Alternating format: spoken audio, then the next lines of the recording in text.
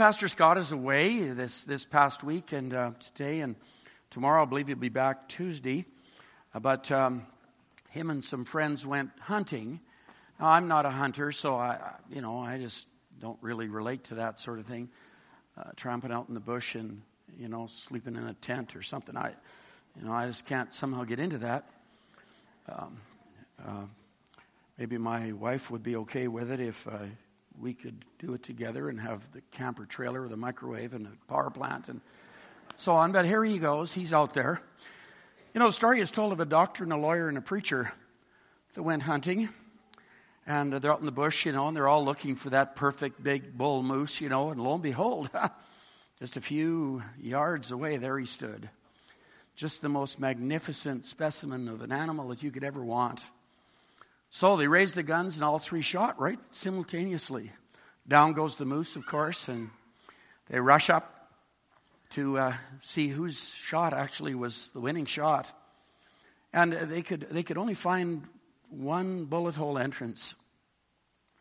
So they began arguing a bit. No, it's mine. No, I'm a better shot than you are, and so on and so on. It went until finally a fish and wildlife game officer, came along. He heard this commotion, and he came along, and they said, "Oh, officer, thank you. Maybe you can help us settle this issue because I believe it's my moose. No, it's my moose. No, it's my moose."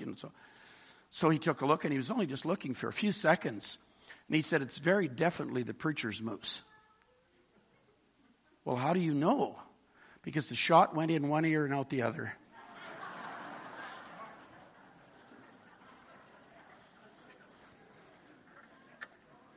Oh, man. Please don't tell Pastor Scott, okay? I have to work with this guy.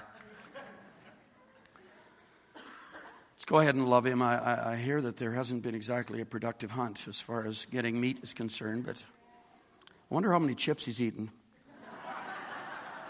Just wondering, Sorry, I'm just thinking out loud a little bit here. If you brought your Bible this morning, I encourage you to turn with me, please, to Matthew chapter 13. Matthew chapter 13. Now, Pastor Scott has been taking us on a journey of the DNA of our church, and I want to continue on with that this morning. And as I read this morning from Matthew chapter 13, I'm going to read from verses 1 down through verse 9. And then we'll jump across to verse 18 and carry on down to verse 23. On the same day, Jesus went out of the house and sat by the sea, and a great multitude were gathered together to him so he got into a boat and sat. And the whole multitude stood on the shore. Then he spoke many things to them in parables, saying, "Behold, a sower went out to sow. And as he sowed, some seed fell by the wayside, and the birds came and devoured them. Some fell on stony places where they did not have much earth, and they immediately sprang up, and because they had no depth of earth, they died. When the sun was up, they were scorched, and because they had no root, they withered away. And some fell among thorns, and the thorns sprang up and choked them. But others fell on good ground and yielded a crop, some 100-fold, some 60, and some 30. He who has ears to hear, let him hear." Let's go over to verse 18, please. "Therefore, hear the parable of the sower. When anyone hears the word of God, of the kingdom, and does not understand it, then the wicked one comes and snatches away what was sown in his heart. This is he who received the seed by the wayside. But he who received the seed on stony places, this is he who hears the word and immediately receives it with joy. Yet he has no root in himself, but endures only for a while. For when tribulation and persecution arise because of the word, immediately he stumbles. Now he who received the seed among the thorns is he who hears the word, and the cares of this world and the deceitfulness of riches choke the word, and he becomes unfruitful. But he who received seed on the good ground is he who hears the word and understands it. who indeed bears fruit and produces some 100-fold, some 60, and some 30. Now there's 6 parts to our strategic development plan that we have here for the church, and Pastor Scott has been preaching on these the last few weeks, and the first one is that we would thrive spiritually. You see, it's our heart as leadership of the church that we want you to not just exist, not just kind of come and, look nice and act nice on a Sunday or some other weekday evening when something's going on, but we want you to thrive spiritually 24/7. We want you to take the Word of God and live it out and fall in love afresh if you need to with the Lord Jesus Christ. We want you to live out your faith in a victorious way, regardless of what the circumstances are. Well, the second part of our strategic plan and process for the church is to build community. And we want our church to care for each other. We want to build and maintain community. We want to watch out for each other. And just as you indicated this morning with the dedication of little Nora, by the way, I totally forgot. Today is her birthday. Let's sing happy birthday. Happy birthday to you. Happy birthday to you. Happy birthday, dear Nora. Happy birthday to you. Wow. Biggest birthday choir she's ever had. The only birthday choir she's ever had. We want to build community. We want to do things that are authentic. We want to reach in people's lives in real and genuine ways. It's one thing to just shake somebody's hand and pat them on the back and send them on their way and say, well, I really don't want to get involved. But that's not the temperature. That's not the posture. That's not the attitude of our church. We want to care for each other and continue to build community. We're really growing in numbers. And Pastor Scott and myself, as we pray together each week and as we talk together, as we plan together, and as we endeavor to work together in the growth of the church, and as we share that together with the others on our pastoral team, and as we spend time together, we're not just looking to have more and more and more bodies. I mean, that's all right. We don't mind that. But what we want to do is we want to have community that's authentic. And in so doing, the third part of our strategic plan is to reach the lost. We have a mandate from Jesus Christ to go and preach the gospel.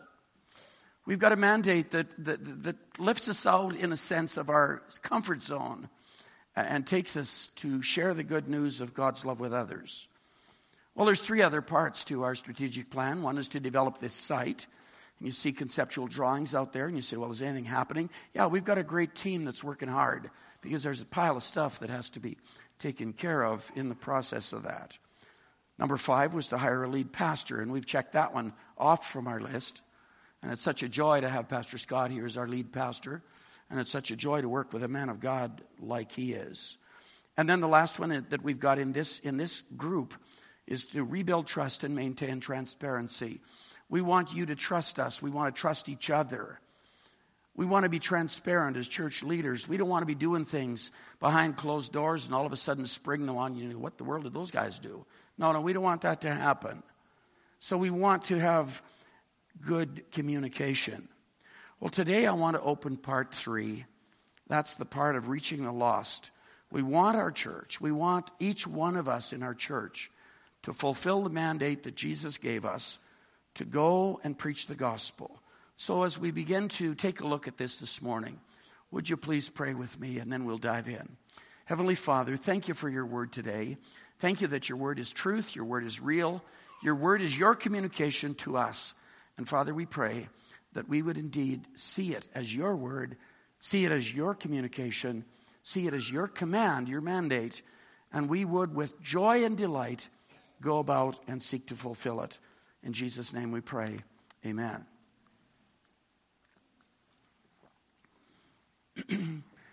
The most common places, and most of us probably can spiel them off from memory, that in Mark chapter 16 and verse 15, Jesus said, go and preach the gospel. Matthew records it just a slight bit different. He said, go and make disciples. And this one is involving a little deeper digging and a little deeper connection and a little deeper involvement in people's lives. But realize a few other places where Jesus sets forth his message and command as well. Last Sunday, Pastor Scott preached from Matthew chapter 10. And I want to just take you back to that for just a moment, because in verse 27, Jesus said, whatever I tell you in the dark, speak in the light. And what you hear in the air, preach from the housetops. You see, Jesus is saying, look, if you want to be connected with me, Pastor Scott, a couple Sundays ago or 3 Sundays ago or so, he talked about follow me. And those guys, they left their nets and they followed. You see, it wasn't just simply a matter of following along as a little child would toddle along behind you and in a meaningless way, just simply following with no purpose. No, Jesus is saying, connect with me. Connect and be part of my team. You know, so we move ahead. We're moving ahead with the same jersey on. You know, and hopefully our team is a championship winning team over and over and over. Think of those Chicago people today celebrating the win of the Cubs, eh?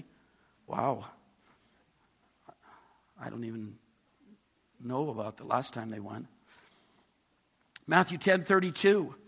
Therefore, whoever confesses me before men, him will I also confess before my Father in heaven. You see, the idea here is confessing is making a statement.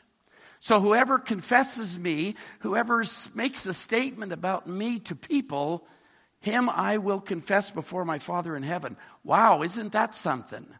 He is taking our words, he's taking our activity, and he's saying, Father, did you notice that? Did you notice her? Did you notice him? Did you notice that they're confessing me before people? John 17 and verse 8. For I gave them the words that you gave me, and they accepted them. Isn't that great? I gave them the words that you gave me, and they accepted them. They knew with certainty that I came from you, and they believed that you sent me. Friends, today, this is the preaching and the receiving of the message of the gospel. This is the preaching and the receiving of the message that Jesus came, that he died and he was buried and he rose again the third day. According to the scriptures, this is the gospel, friends.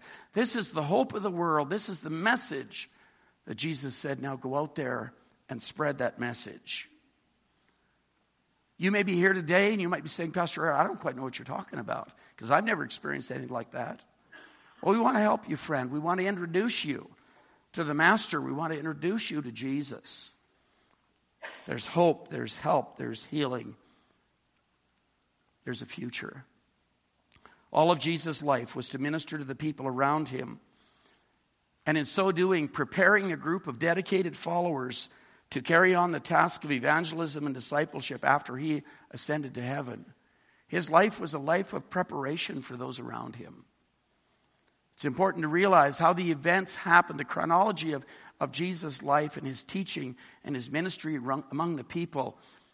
And when you take God's word and read it, and you see how things happened through Jesus' life, what a joy, what a blessing.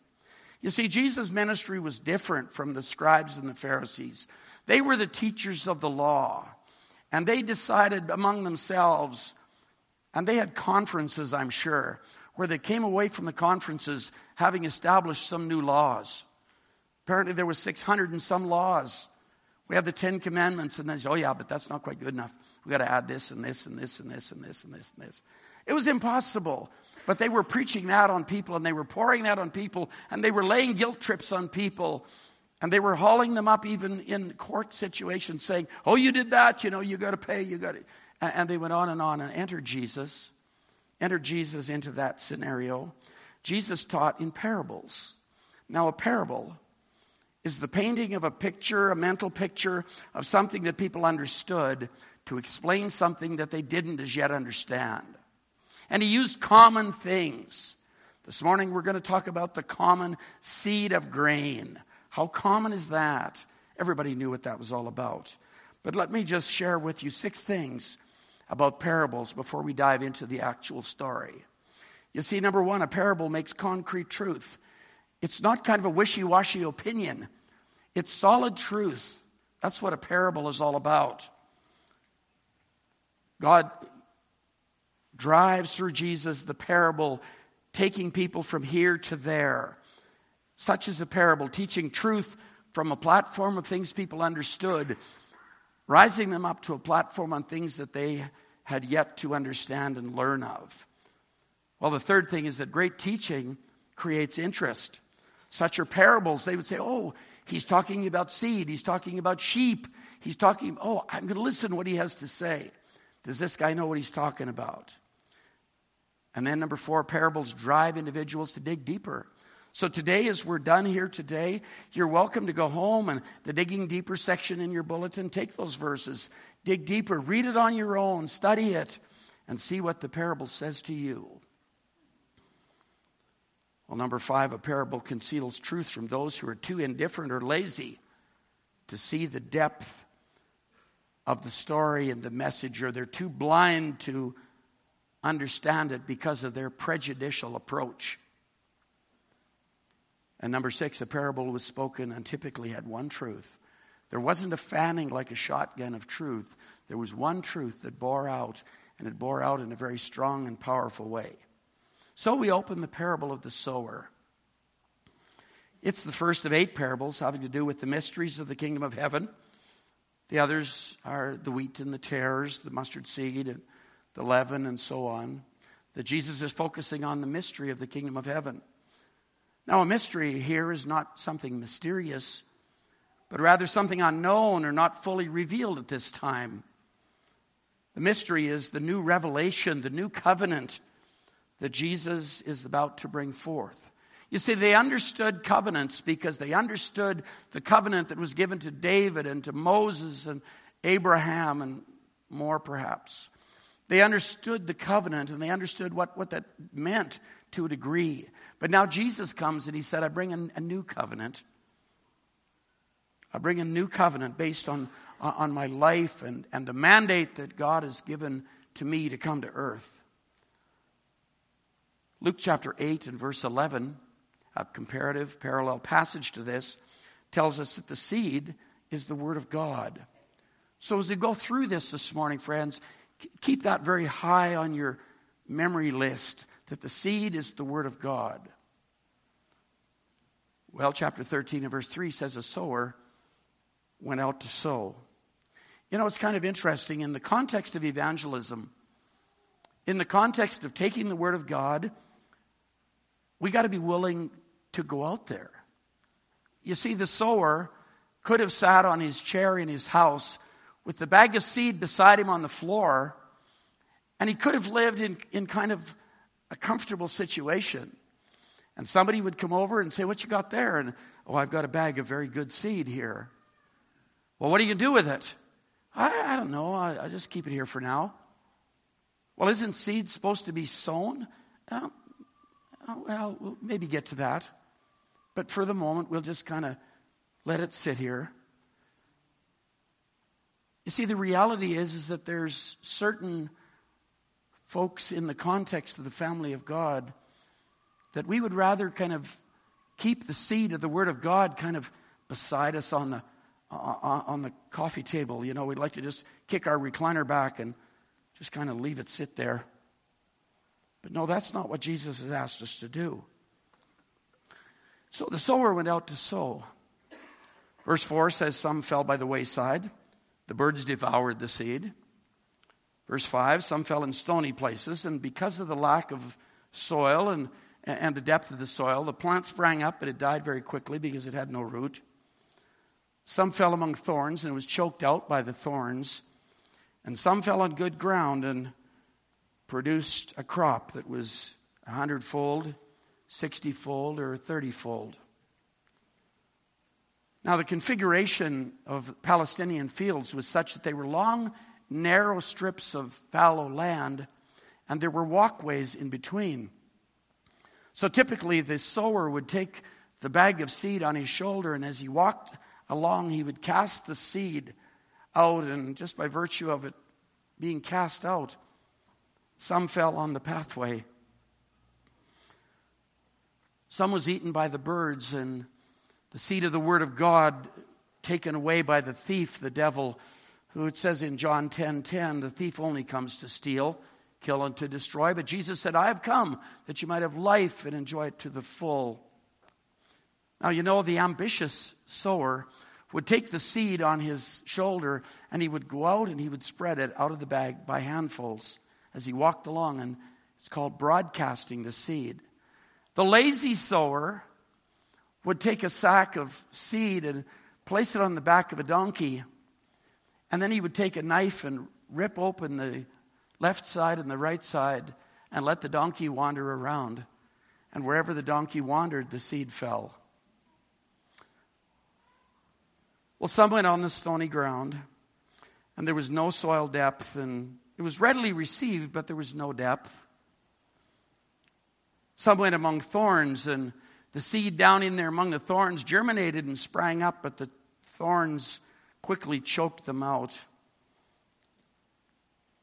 And in Jesus' explanation, he says, the cares of this life and the deceitfulness of riches will choke out the word of God in the soil of that person's life that is like the thorny ground. But then there was some on good ground, and it grew, and it yielded 100 times more, some of it. Some of it yielded 60 times more. Some of it yielded 30 times more.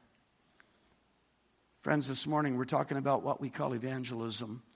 We're talking about what we call reaching the lost. We're talking about what we call going out and preaching the gospel. You see, the fate of any spoken word really rests on the hearer.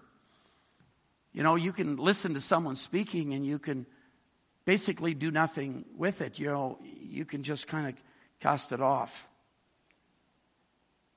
Listen to this little quote, and you have to kind of have your mind awake to get this one. I know you believe you heard what you thought I said, but I'm not sure that what you heard is not what I meant. Let me give that one to you again. You go, what? I know you believe you heard what you thought I said, but I'm not sure that what you heard is not what I meant. And so it goes. You see, I've been in plenty of seminars in my ministry life, and you know, you get around a table and there's either I was the teacher or I was the participant, but I've been in various different circumstances like that. And so you get the presenter up there with his or her notes and their PowerPoint, and you get people out there with their notebooks and so on. Well, there's a danger here that the information goes from the notebook of the presenter to the notebook of the participant without going through the head or heart of either one of them. Someone said a gesture's message will only succeed when it is told to someone who has a sense of humor and is prepared to smile. No use is telling a joke if you're not having a sense of humor and want to smile a little. It's just the way it goes, isn't it? So hugely dependent on your hearing as to what the Word of God does when it goes forth, as to what kind of soil it's going to fall on. If your hearing is that like the wayside, like the hard road that the seed almost bounces off into the mouth of the bird, or it goes into that little wee, tiny, shallow little bit of soil and springs up and it dies right away because it has no root, or it goes into that thorny situation. Your mind is so wrapped up with the cares of this world, and your mind is so wrapped up on your bank account and your RRSPs, and if you're going to have enough money to retire on, and that's what you're absorbed with, the thorns of such activity choke out that precious word. In reference to the gospel, we're reminded in John chapter 6 and verse 44, Jesus said this, "No one can come to me unless the Father who sent me draws him, and I will raise him up at the last day." You see, friends, interestingly enough, when you and I go out to share the gospel with someone. You come back and you say, all excited, man, I had coffee with Joe today, and Joe trusted Christ as his Savior. I'm so glad I got the guy saved. Whoa, you never saved anybody. Oh, but your wife said, oh, you know what? We had such an amazing time at Daybreak today. There was a couple of ladies that we'd never seen before, and oh man, it was a great time. You know, Karen or one of the other ladies shared the gospel, and those two ladies trusted Christ. We got them saved. No, you didn't. You didn't save anybody. That's the work of the Holy Spirit. So let's not put up our egotistical front saying, I saved this person. No, you didn't. But you see, what you and I are, we are agents of communication. We are the conduit through flows the great and precious message of the gospel. We are the mouthpiece that God has used. He has chosen us to go forth and speak His word. That's who you and I are. And it's the Holy Spirit that does the beautiful saving work. In Matthew 18:14, Jesus says, your Father in heaven is not willing that any of these should perish. The family of God, the family. You know, there's a time appointed for people to hear the word of God, and there's a time appointed for the manner in which they do that. And you know, there is a time appointed that God will say, okay, enough is enough. Jesus, you return.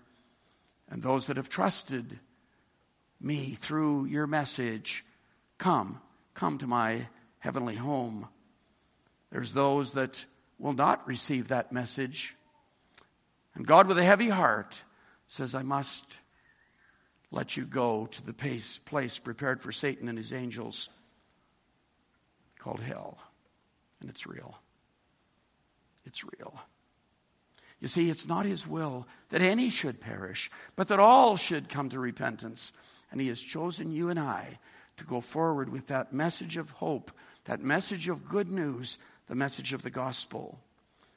Paul wrote to Timothy in 1 Timothy 2:3 and 4, and from the NIV Bible it goes this way. This is good and pleases God our Savior, who wants all people to be saved and come to the knowledge of the truth. God has chosen that we be the messengers of truth to a needy world. God has chosen that we take the good seed from the source that we've been entrusted and spread it forth. You say, Pastor Art, you maybe don't know my circumstances. You see, you don't understand my workplace. You don't understand that I've tried to speak forth your word, and it's being tossed aside like a piece of trash. It's being put down. It's being ridiculed. And Pastor, I don't quite know what to do next here. Well, someone once said, preach the gospel always, as much as you can, anywhere you can. If necessary, use words. And sometimes our lives are representing Christ very well. And sometimes we kind of hang our shoulders and say, you know what, my life didn't represent Christ as good as I should have this week. Listen, friend, I'm not here. We as church leadership are not here to scold you. We're here to embrace you. And as was the case with Moses way back in the Old Testament, that Aaron and Hur came along and held up his arms. Because when his arms were up, they were winning the war. When the arms fell down, the opposers were winning. So friends, today in community, we as a church community want to hold each other's arms up. We want to be encouragers. We want to be those that strengthen the body. Well, let me take you for a few moments to those 4 types of soil and the 4 kinds of hearts into which this truth is sown. Heart number 1 is represented by the wayside. Is one which is too hardened for the word of God to make any impression. It represents a few different classes of people. Number 1, it represents those whose hearts have been made insensitive by the routine, meaningless rites and lifeless formalities. Sometimes we find people that are so engaged in particular rites and formalities that there's no life. They're not happy, they're not joyful, but they're doing their religion. Oh, dear friends, we're not talking about religion. We're talking about life. We're talking about relationship with Jesus Christ. But some of these dear folks have been made insensitive by that kind of a routine over and over and over. Secondly, those whose sensitivities have been deadened by just being perverse and being indifferent. They just lived a life of perversity and they couldn't care less. Their hearts have been hardened. Sometimes those are hearts that are hardened by the constant feast of evil thoughts. They just live in a sense of the filthy things that go on. Their life, their language, their talk, their very being just circulates in evil. God's word lies on the surface of such hearts, and Satan can use any insignificant or innocent passing thought as a bird would come to carry away the seed and carry those thoughts away from a heart that may well be there to hear something. The preacher's voice has scarcely died away until that kind of a heart, under some idle criticism, just kind of has the preacher for lunch and finds out all his faults and follies. A bit of gossip in a neighborhood causes them to forget the sermon, and it's seed that has fallen on hard ground. And the birds, the work of Satan, comes and pulls it away. They're hearers, but they heed nothing. Well, the second heart is the heart that has that shallow, rock-covered soil, representing those who receive the word, but whose impulsive, shallow nature doesn't retain it. And their enthusiasm just was for such a short period of time. They're kind of caught up in the aroma of the moment. They're kind of caught up in the emotional hurrah. But there's really no depth. And the heart is destroyed by external influences. Any kind of opposition, slight or whatever, makes them immediately give up. Heart number 3 represents those who begin well, but afterwards permit worldly cares to gain the mastery over their life, and they are choked by internal influences. May I dare say that of all of the hearts, perhaps, of these 3, this one maybe is the one that outnumbers the other because of the fact that we really don't know what's going on inside the heart and life of another person. They might look wonderful on the outside, but inside there may be things going on that are like the thorns that are choking out the goodness of God's word. And then we move on to heart number 4. The good seed finds rich, receptive soil, and when that seed falls in there, it just bursts forth, and the depth of the roots go down to good, solid nurture. The plant grows up to good, solid development and grows forth and produces bud and flower and fruit. Living out our Christian faith requires 3 things, basically. It requires a sower. It requires good seed, which is the true gospel, and we don't debate whether that's good or not. Of course it's good. And the third thing is that it requires an honest hearer, someone that is going to receive and say, listen, I would like to know more. The seed is the word of God, so our mandate then is to let us go forth and sow that seed. Well, all hearers are really not equal in faithfulness because one will receive, one won't. And someone just shared with me after the first service this morning that exact thing, that he's wanting to share the gospel, but the hearer is not willing to receive it. Of the 4 hearts that we've indicated, the 4th holds fast until the harvest, and there's rejoicing with the harvest. You know, what we sow, we reap. We don't sow wheat and grow carrots. What we sow, we reap. Now, reaping is a whole other sermon, and sorry, I'm not going to take time this morning to go there. But the other truth that I want to share with you is that we reap more than we sow. The farmer that goes out there to plant wheat realizes that he puts so and so many bushels of wheat into the ground, and he grows many, many, many more. And that's what Jesus said. Some 100 times as much. Some 60 times as much. Some 30 times as much. So we do reap more than we sow. Ephesians chapter 1 and verse 3 said, "Blessed be the God and Father of our Lord Jesus Christ, who has blessed us with every spiritual blessing in the heavenly places in Christ." There's so much blessing, friends. There's so much poured out upon us from our Heavenly Father than we can ever seek to know or understand. Let's be sowers of the Word. Pray with me, please. Our Heavenly Father, thank you that as we come before you this morning, we come before a God who understands us. We come before a God who knows our strengths and knows our weaknesses. We come before a God who wraps your arms of love around us and says, "My child, I want to care for you. I want to embrace you. I want to be yours. I want you to be mine." Father, encourage us, we pray, from your word today. Encourage us to grow strong in the strength of the Lord Jesus Christ. Encourage us to go forth with purpose, with a plan, that we would realize the prosperity of your Spirit's pouring out on us. And we thank you for your beauty and your love. We commit ourselves to you today, Father, that we would enjoy the depths of your goodness. And we say these things with great thanksgiving in the name of Jesus. Amen.